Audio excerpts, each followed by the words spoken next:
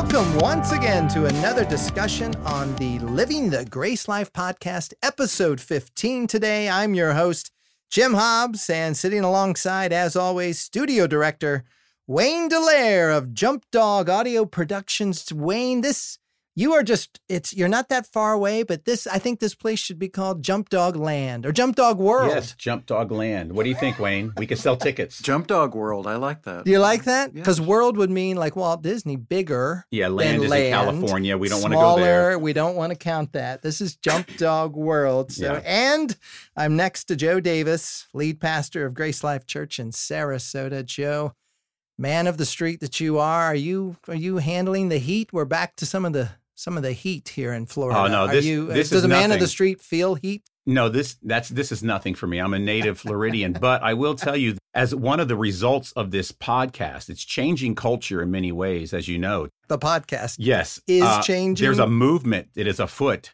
that started about 4 or 5 weeks ago. Is this locally, nationally? It's just people globally? It's just people that are men of the street banding together to change the world for better, and I am their leader.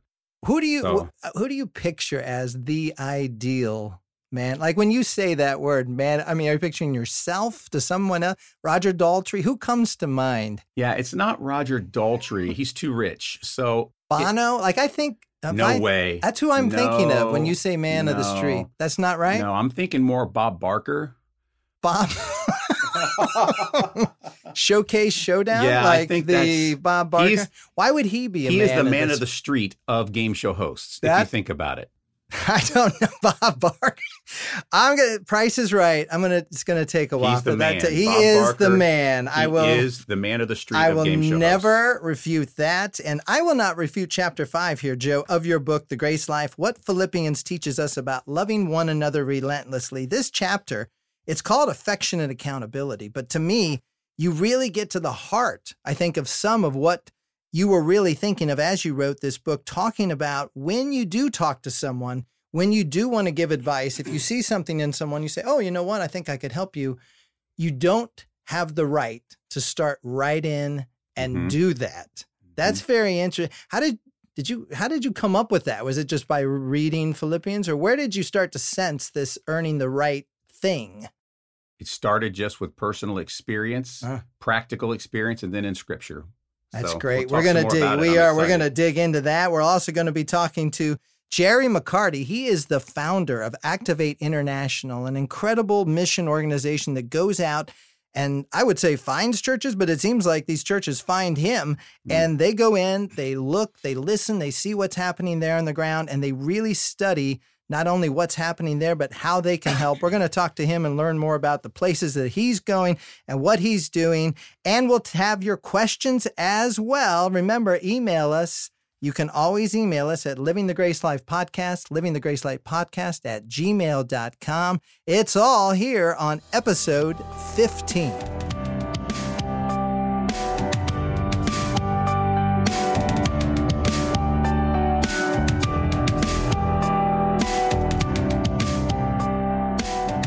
Joe, one way I think we can really look at this, what you're talking about, the affectionate accountability that chapter 5 really recommends, in the sense you've got to earn this right to talk to people and let them know what it is that they need to be doing to get closer to what it is that they're supposed to do. We have on the line with us Jerry McCarty, who is the founder of Activate International. It's a global missions organization that's committed to the unity and activation of the body of Christ around the world. Jerry is from Jersey, but he lives on the road leading teams internationally to train, coach, and connect communities of Christians to lead transformation in their cities. Jerry, you and I met over there in Europe and Paris. You are living on the road. How are you today? Hey, doing well. How are you guys doing? Jerry, it's a pleasure to meet you. I've heard a lot about your ministry. I just find it fascinating. Yeah, great to meet you, Joe. I love listening to your podcast. I've been catching up a little bit, and love you guys' conversation. Listen Jerry, to that. It's really great. Jerry, I have to ask a question. told you we have lots of Jerry, listeners, Joe. Jerry, are you a man of the street? You don't have to answer that, Jerry.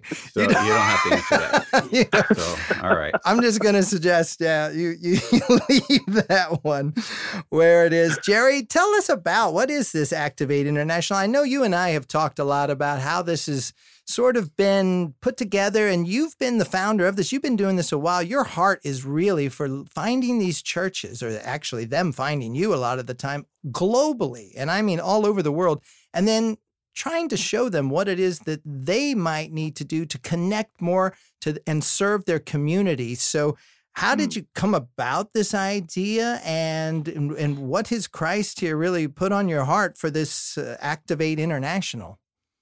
Yeah, well, I think growing up for me, my faith and my relationship with Jesus and my experience with the church had a lot to do with what does it look like to put faith into action.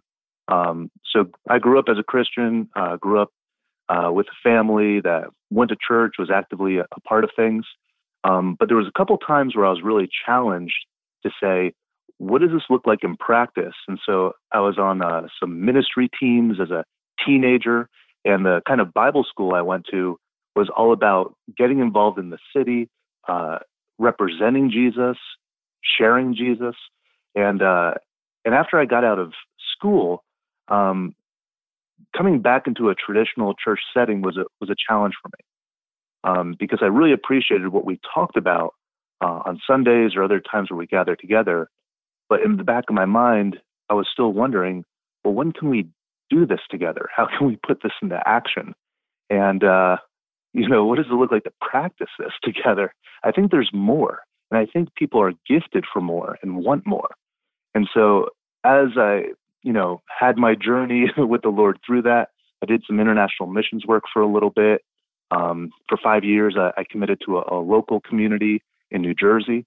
And then 5 years ago, the Lord started stirring up this passion again to serve internationally. And my policy, though, wasn't I'm just going to go for it and teach people how to do things in different places around the world. My policy was, all right, Lord, if this is you open the doors and we'll walk through them. And so it pretty much operated on faith. Jerry, I love how you describe that. So it really resonates with me. For our church, you just kind of put words to a feeling that I've had about we didn't want a church that was hamstrung by its building and its full-time staff, because then what happens is you ask the question, well, this is great, but when can we do it? The problem is the structure for most churches, 85% of their resources, not just money, but their people, go to maintain the building and staff. And it really limits what you can do as a church. You think you're doing a lot locally, but in reality, it's like 15 to 20% of your resources. Wow. And I love what you say. And I'm just so inspired by how you decide not just to go for a seminar for a week or 2 weeks, but you'll go to a church for a while. Is that right? You'll go and stay and serve with the people. For how long would that be for? Yeah, we go anywhere between 1 week and a month to go and connect with the community. But that's awesome. We're not looking for just one-off trips either. We're looking for ongoing relationships. And so we normally revisit the same people every year, sometimes every other year, and sometimes multiple times a year. Wow. And you've got some of these places, Jerry, where I know that you've gone the Philippines, Nepal. I mean, you're going to places all over the world. Ecuador was a big one for you. And a lot of these are not safe. I mean, we've been talking about a lot of Christian communities now worldwide. It's not. We know the issues recently in Paris and Sri Lanka, and it's not safe. Indonesia, you have here also, Tokyo on your site. How do you find these churches, or do they find you? How does it happen? Yeah, like I was saying, it's that policy of like, okay, Lord, you need to open these doors. I'll give you a couple quick examples. We were at this meeting, and I sat down next to someone. It was at a conference, and I talked to him and said, sir, what do you do? And he said, well, I'm part of the House of Prayer in Nepal. I'm like, this is amazing. I'm like, tell me more. So he shared with me a little bit of his vision and what's happening there. It's very inspiring.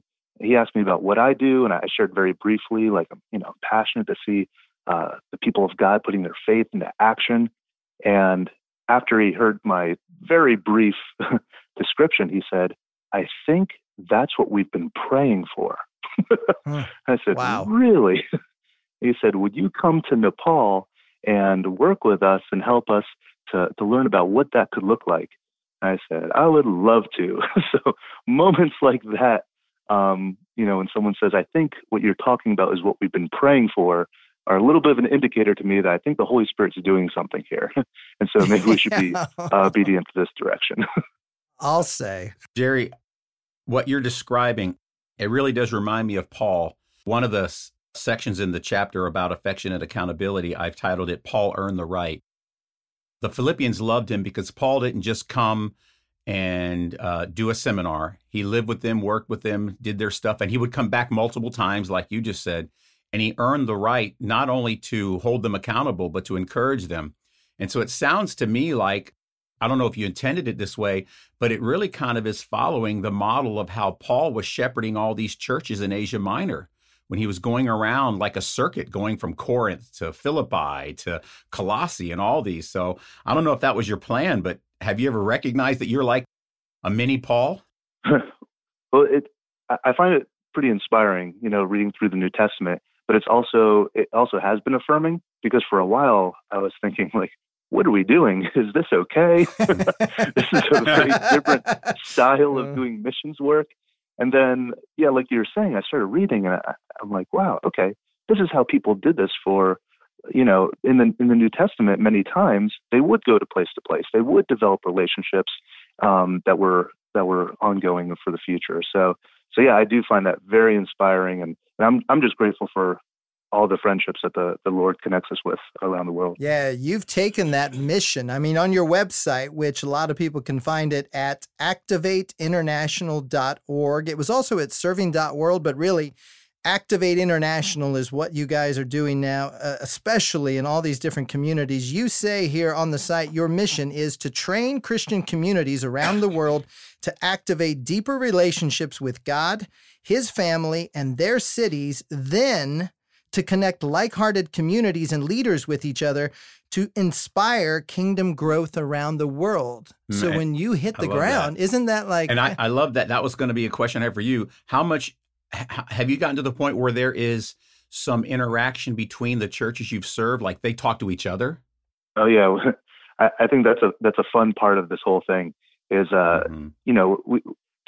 think to speak to the point you guys are talking about as well, one of the values for us is to always come in as learners. We don't try to come in as the experts. This is the way to activate.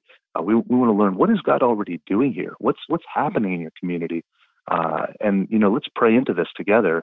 And then we see how the Holy Spirit leads to take further steps. But as we're doing that, a lot of times what happens is, hey, did you know that there's a group in Brussels, Belgium, that, they're serving their city in this way? Or did you know that there's a group of people who are fervently praying for their city and with their city? Like we were saying before, in Kathmandu, Nepal. I'd love to connect you with them. And I love that part of everything, like connecting people together around the world so that we're connected, inspired, and journeying together. Wow. It sounds a lot the way Paul describes Epaphroditus to the Philippians in chapter 2, when he says, look, I want to tell you about this guy Epaphroditus. He was serving you from another community, and he was bringing this letter to you, and he came back, and he almost died serving you. And it's like an example of another church that Paul was ministering to sent a guy who was relentlessly serving this other church that he loved. And I bet you it's just a matter of time before you begin to see some of these other communities send servants to these other churches that you're serving, and they start cross-pollinating themselves like that. I think that's going to be fabulous. Oh, man. Yeah, I love that. I love it. That's so cool. It's so viral. That's the thing nowadays. It can get so, and you're able to, what blows me away is what Joe was saying here, where you're looking for a sustainability factor. This isn't a one-off conference or, hey, 2 days, top 5 ways we can change your church for the next 10 years. Like, you're like, no, I'm showing up here. I'm not even sure. This is the greatest, the humility part. We talked about it earlier in the chapters. I'm not even sure what's going on here. I don't know what I'm doing. I was just called here because I sat next to a guy who told me he'd been praying for me. Here I am. What do you know? You guys tell me what it is that you're doing. Your credibility, which Joe has on page 65 of the book, talking about Paul's credibility, your credibility by showing them this relentless affection and motivation and the confidence and commitment you have in them. It's not you're the leader. Watch me do this. Hey, bye. I know that was a great show, like we see a lot of the times. There is no show. In fact, the show is the church. And you're trying to say, show me what it is that your show is, and then let me learn from that. What's the biggest success story? Like, can you use one example of, wow, you guys got there and we're like, holy cow, we knew we had something here, but we didn't know we had this going on.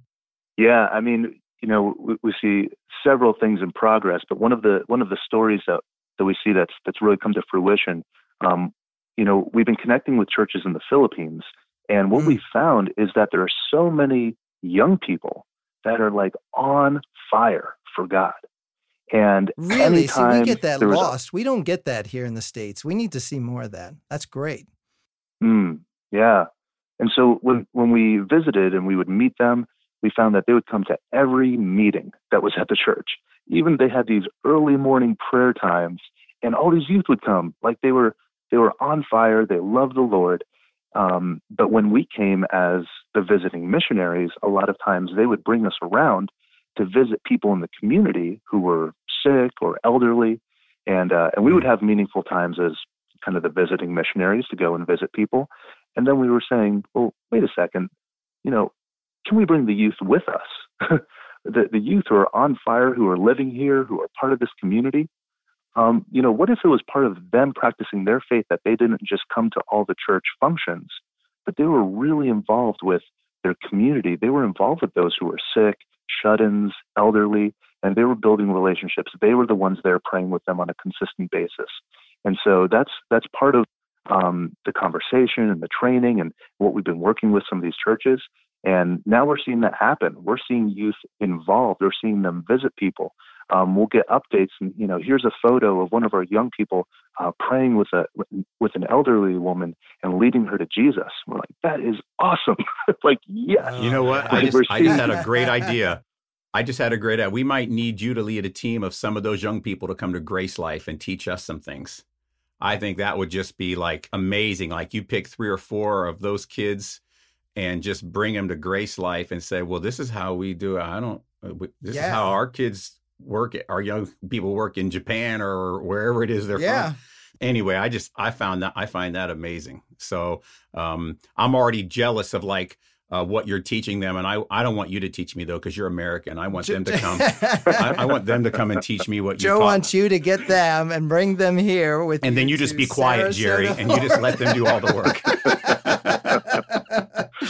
If that's what it's awesome. Well, Jerry, man, I tell you, it's great to hear from you. It's great to talk to you. Your stories are so. We'll get you down here to Sarasota. We would love to have you here and to talk more about it. If people want to learn more about it and want to give to your Activate International, it's activateinternational.org. Is that right?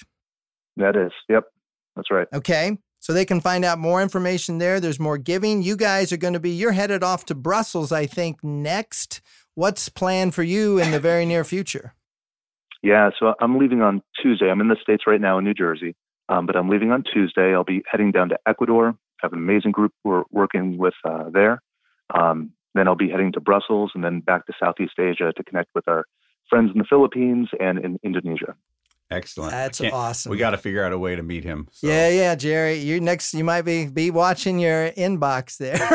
You might be headed to Sarasota on your list. Jerry, thanks for everything. Good luck with Activate International, and just keep on spreading the kingdom word. That's great stuff. Thanks for being on the show. Good work, brother. Yeah. Thank you guys so much.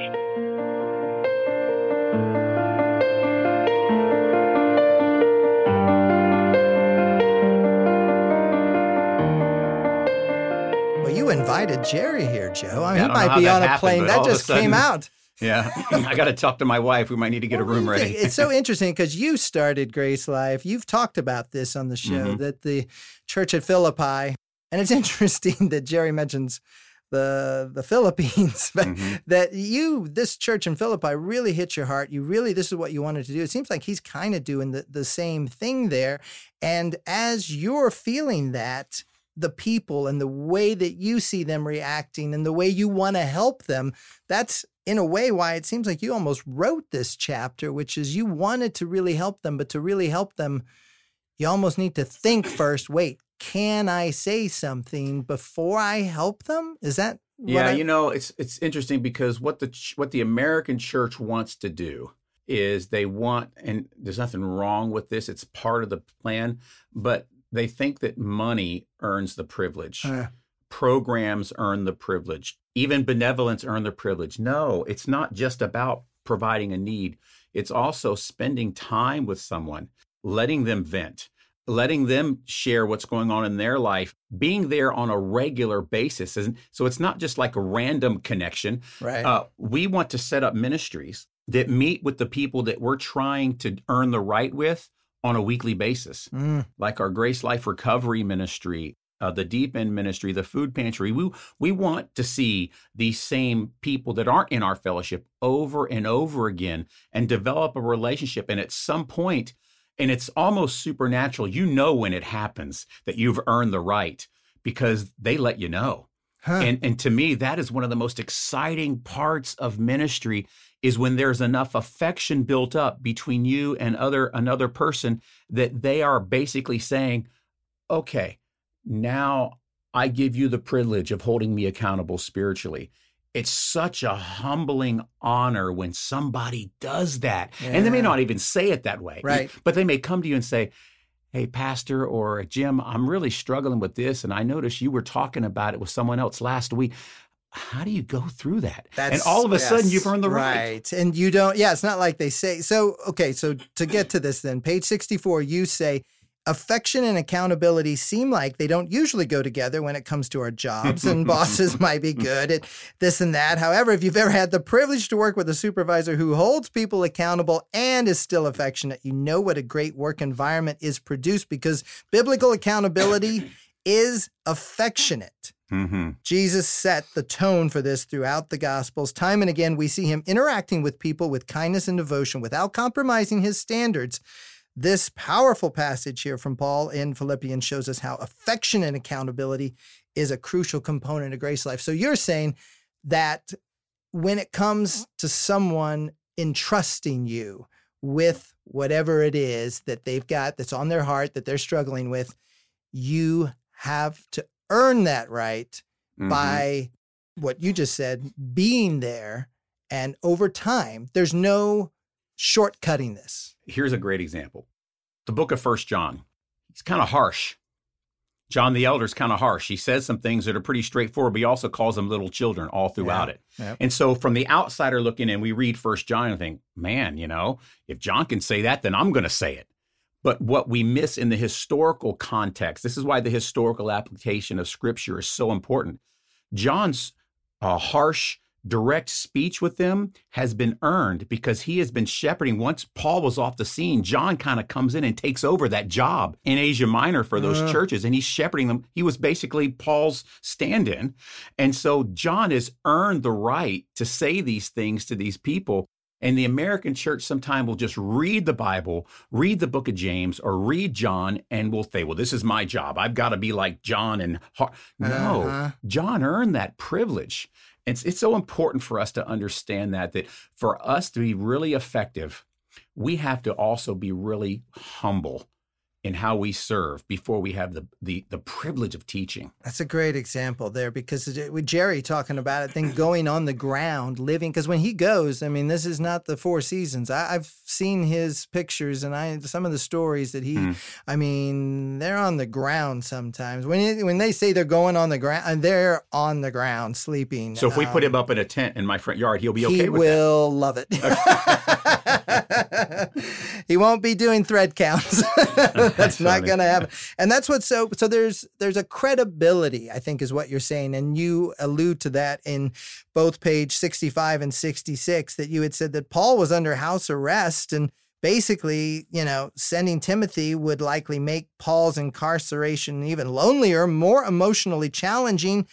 Paul was going to do it. Like, it didn't really matter what was best for Paul. He was going to go ahead and say, you know what? I'm going to take accountability of this, because, as you also say here later on page 66, shepherding without accountability is political love that runs only on the surface.